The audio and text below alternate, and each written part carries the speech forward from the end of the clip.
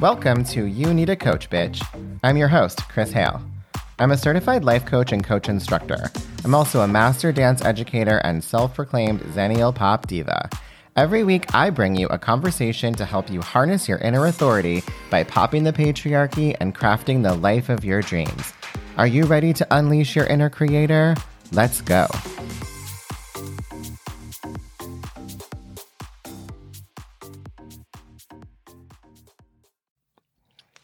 Hi, friends. So, first off, I want to give a little trigger warning for today's episode because I'm going to be talking about depression and suicidal ideation just a little bit. Nothing in depth, I promise, but I am mentioning those things. And so if that is a difficult topic for you, I just wanted to let you know ahead of time so that you can either prepare yourself for it or stop listening, right? Because that might be the kindest thing that you can do for yourself if those topics being brought up is going to be triggering for you. And that being said, I hope that you are all having a beautiful day. I'm actually having a pretty good day. It got cold again, which I'm not mad about. I mean, it's actually February, and we've gotten so used to this warmer weather, which should not be happening. So it's actually nice to invite the cold back in a little bit. It's the weekend. I don't usually record on the weekend, but things are very chill for me right now. And I was inspired and I wanted to just record this right away while it's still fresh. So today's topic dovetails off a realization I had about myself. So we're going to be talking about like kind of rethinking and reconsidering minimum baseline and what that means. But first, I wanted to share like how I actually got there. So I've spoken about depression before, but not really at length. I've been medicated for it off and on for the past 6 years. And I recently went back on medication after being on nothing for a year. And that was actually a great experiment to sort of check in with myself and see where I was at after all the therapy and the coaching. And it was a decision my therapist and I came to together. And I just started back up on it. And I didn't really think too much about it until yesterday. For whatever reason, as usually happens when I'm just letting my mind wander as I do puzzles, and also listening to podcasts. So I was probably listening to We Can Do Hard Things with Glennon, Abby, and Amanda. And anyway, I had this realization that I am a person living with depression. Like, it's probably not going to be cured. And now I'm talking about this really calmly, but it was actually really emotional in the moment. And I know I can't know for sure, but there doesn't seem to be much in the way of advancements for making this go away entirely. I mean, I know that they're like doing lots of things with like hallucinogenics and like maybe that will prove to like be a cure. But honestly, I'm not an early adopter of things. I need time to wrap my head around it.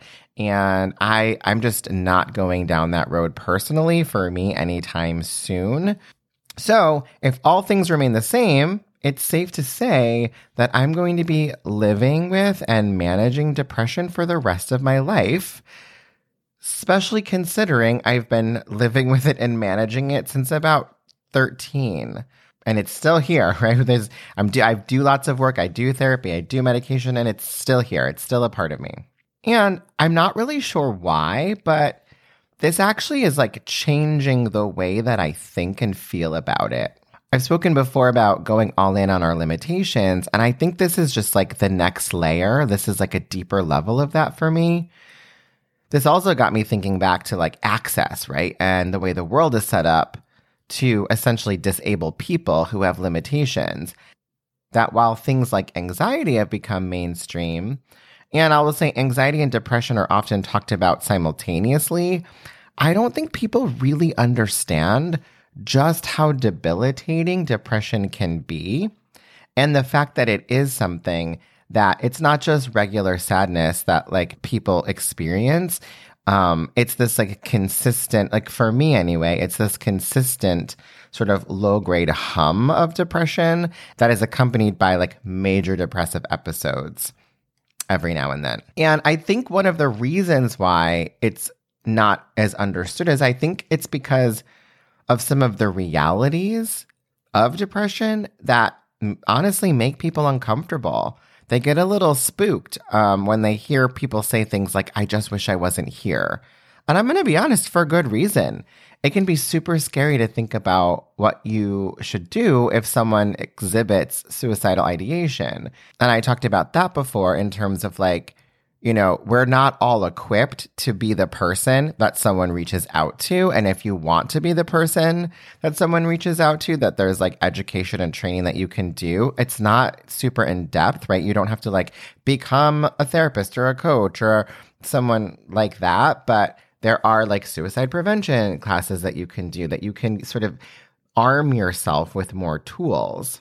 But I also want to encourage you to not be so spooked, because words aren't always what we think they are. And I want to shed light on this in hopes that it destigmatizes things a bit and allows for more open discussion. So I had a consult with a therapist that I was thinking of working with that it didn't actually pan out, but in this pre-interview, we were going through my history and why I was reaching out. And I was specifically reaching out to her for like some EMDR work. I wanted to work on trauma, etc.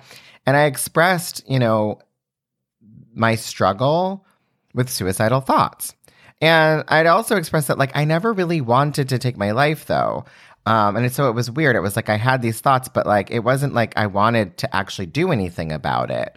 And she said, and I will never forget, she said, "Oh, I call that extreme coping."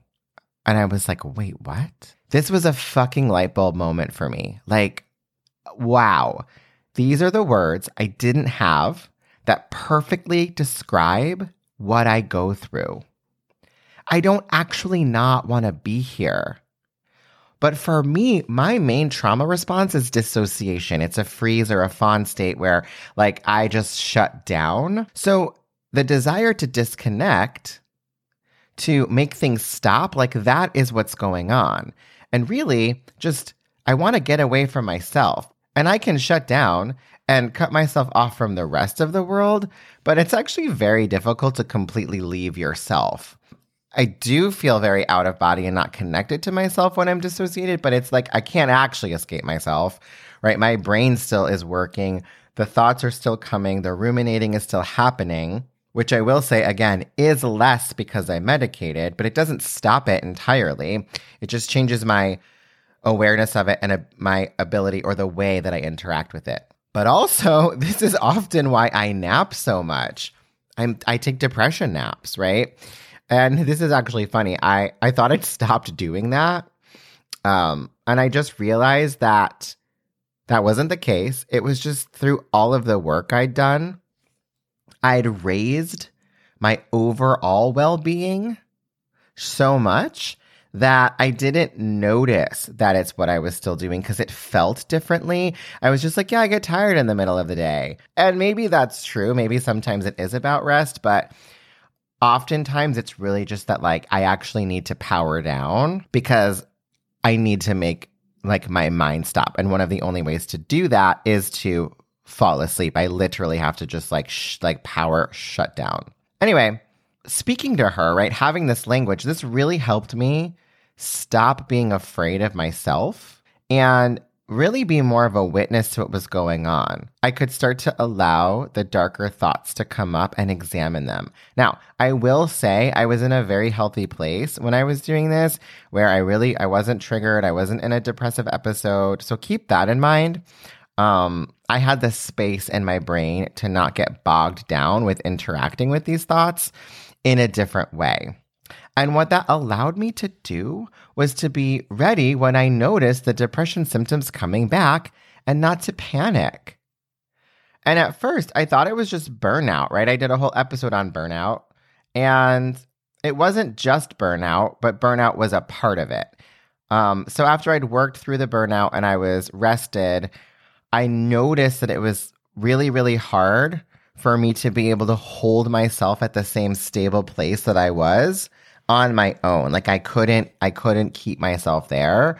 It was just too much of a struggle. So that's when me and my therapist decided that it was time to go back on meds. So anyway, what does all of this have to do with minimum baseline, you ask? Well, first of all, if you don't know what that is, it's basically what I've detailed before with setting goals, right? So if your goal is to exercise every day, then start with the minimum you can commit to and work your way up, right? So 1 day a week, and then you work it up to 2 days a week, whatever, right? So I've actually used this idea for what I want to get done in a week. It's the metric that I meet that allows me to believe that I've done enough. And I decide that ahead of time, right? So that when I get to the end of the week, I can have my own back around it and be like, this is what we decided was good enough. Especially when my brain wants to be like, oh, but we could have done so much more. It's like, mamas. That's from last week's episode. We're not doing that. So when I had this aha, that I would basically be managing depression my entire life, that it wasn't going away, it almost automatically changed my relationship to it. And by that, I mean to myself. I changed my relationship with myself. Because I was creating my baseline in reference to my ideal best day. And I think a lot of us do this, right? We have these perfectionist delusions that expect way more of us than we can possibly accomplish in a sustainable way. And that's the important part. This is why we make that goal to exercise every day. Then we try to do just that. And we do week 1, and then we're so fucked that we stop. So for me, what I realized is I was actually being unrealistic about what my energy and my capacity looks like daily, weekly, monthly. I realized I have maybe 1 day every couple of weeks where the fucking heavens align and I have the energy, mental space, embodied presence, limited distraction, and the right amount of things I want to do to actually get it all done. And that's what I've been building my baseline around. The person I aspire to be. And this is just another layer of the conversation we were having about moralism and the influence of Christianity on our valuation of ourselves, right? I'm not good enough as I am, or I'm the best me on those fucking once in a lifetime days that don't happen very often. That's who I want. That's who I'm expecting myself to be. That's the better version of me. Fuck that. So I really needed to take a step back and truthfully look at the reality of who I am. And I don't just do this on my own. I have support because I can't always see it for myself. Just the other day, I got coached, and a problem that I thought was about someone else was, surprise, really about me. I didn't feel safe, but it was because I wasn't setting and enforcing boundaries. So really, I was afraid of me and afraid that I would allow myself to be hurt by not honoring my truth and having my own back and enforcing the boundaries that make me safe. And this is the same thing. It's being kind and loving with myself. If I can create a baseline that is something I know I can meet at least 80% of the time, that's kind, right? That's the whole 80-20 thing. And then this is what I realized on top of that, and I actually did an Instagram story about it, and this is a longer version of that. I might need to check in daily instead of weekly to see what my baseline is that day. Because I don't always know how I'm going to wake up feeling. I cannot drink, go to bed early, actually sleep through the night through some act of God, and still wake up with a heaviness in my body and a fog in my head with zero explanation. If I've actually done the work to set myself up with a minimum baseline that is doable even on these days, I might still be able to stay on track. And there is also still the chance that I will need to adjust for that day. And the best part is that if I'm thinking more about maybe not my worst days, but like not my best days. If I'm being more realistic about what is consistent for me, how do I show up the majority of the time and I'm doing it based on that, then there will be days where I feel fucking amazing and I get so much more done. And that's going to balance out on the days where maybe I have to adjust for not feeling so great. Right? So this is where we're allowing it to be this fluid thing. And I know for a lot of us, we get stuck in this like all or nothing thinking. And this is a way to kind of help us get out of that. And I don't want to oversimplify this because it might take some time. But like if I'm not in a rush, if I'm not believing that this is just some temporary thing that I need to get through fast, then I'm able to experiment with less pressure. So there are some things that I no longer consider a minimum baseline. One, which I think I mentioned a while back, is making the bed. I love to have a made bed, but sometimes, most days, I'm not the last one out of bed. I'm the first one out of bed, and I start my day. And if my husband doesn't do it, then I decide whether or not I'm going to do it and if that works in. If I don't get to it by nap time, it's really not happening. Because I'm just going to get back into bed, right? So, or I might do like a quick turn down, right? Without all the extra pillows. Like we have so many pillows. So like, I'll kind of like make it look nice, but not fully made, whatever. Sometimes I don't even anymore. Something that has to be included that is on the baseline is some kind of movement. But that can be adjusted based on how I feel. Like one day recently, I literally just did some light stretching. Light stretching for me, I don't think most people wouldn't consider what I did light stretching. But as a former dancer, it was light stretching. And I'm still just really working this out.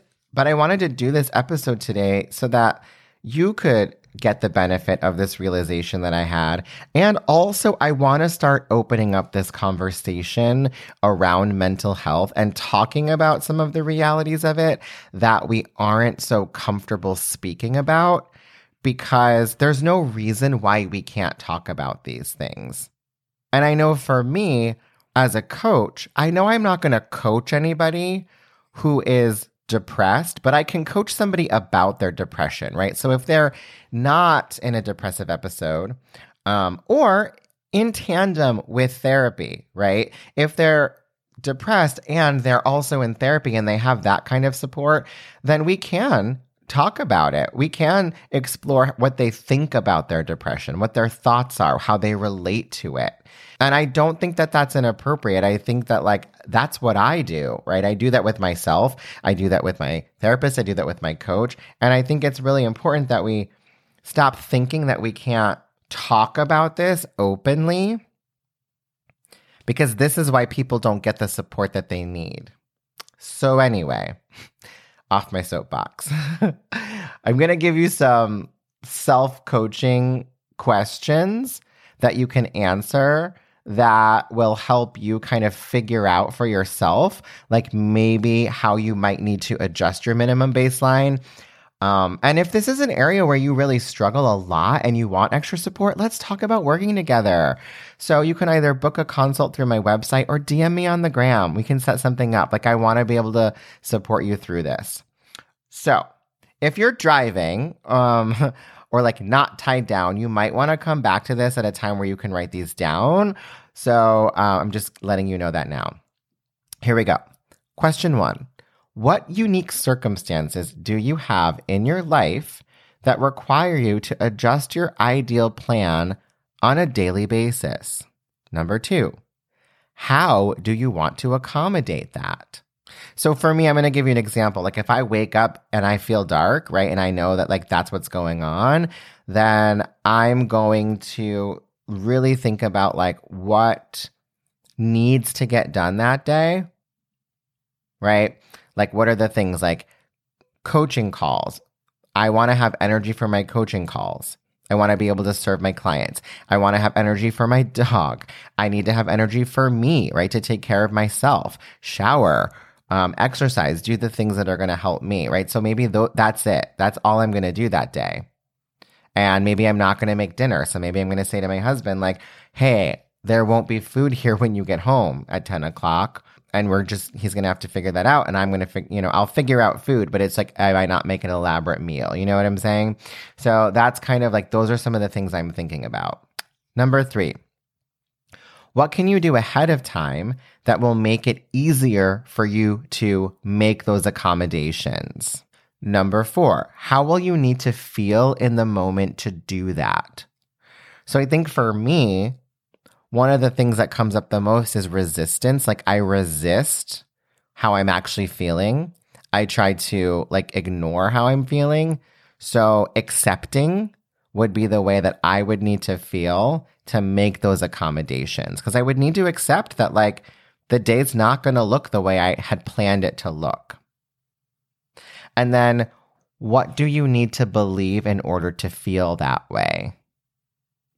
And I think for me to feel accepting, oftentimes I go to something like, this is what we're working with today, right? It's just very matter of fact. This is what's happening. But think about it for you. What would the feeling need to be and what thoughts get you there? So I hope that this helps you. And I'd love to hear from you. I'd love to hear from you if you try this out. I'd love to hear from you if there's anything specifically that came up for you in terms of realizations for yourself. And I just love to hear from you because I love y'all. So I hope that you have a great week, and I will talk to you soon. If you are loving the podcast, it's time to put a ring on it. It would mean the world to me if you would do one or all of these things. First off, subscribe wherever you listen to your podcasts, or all the places podcasts are available if you want to be extra.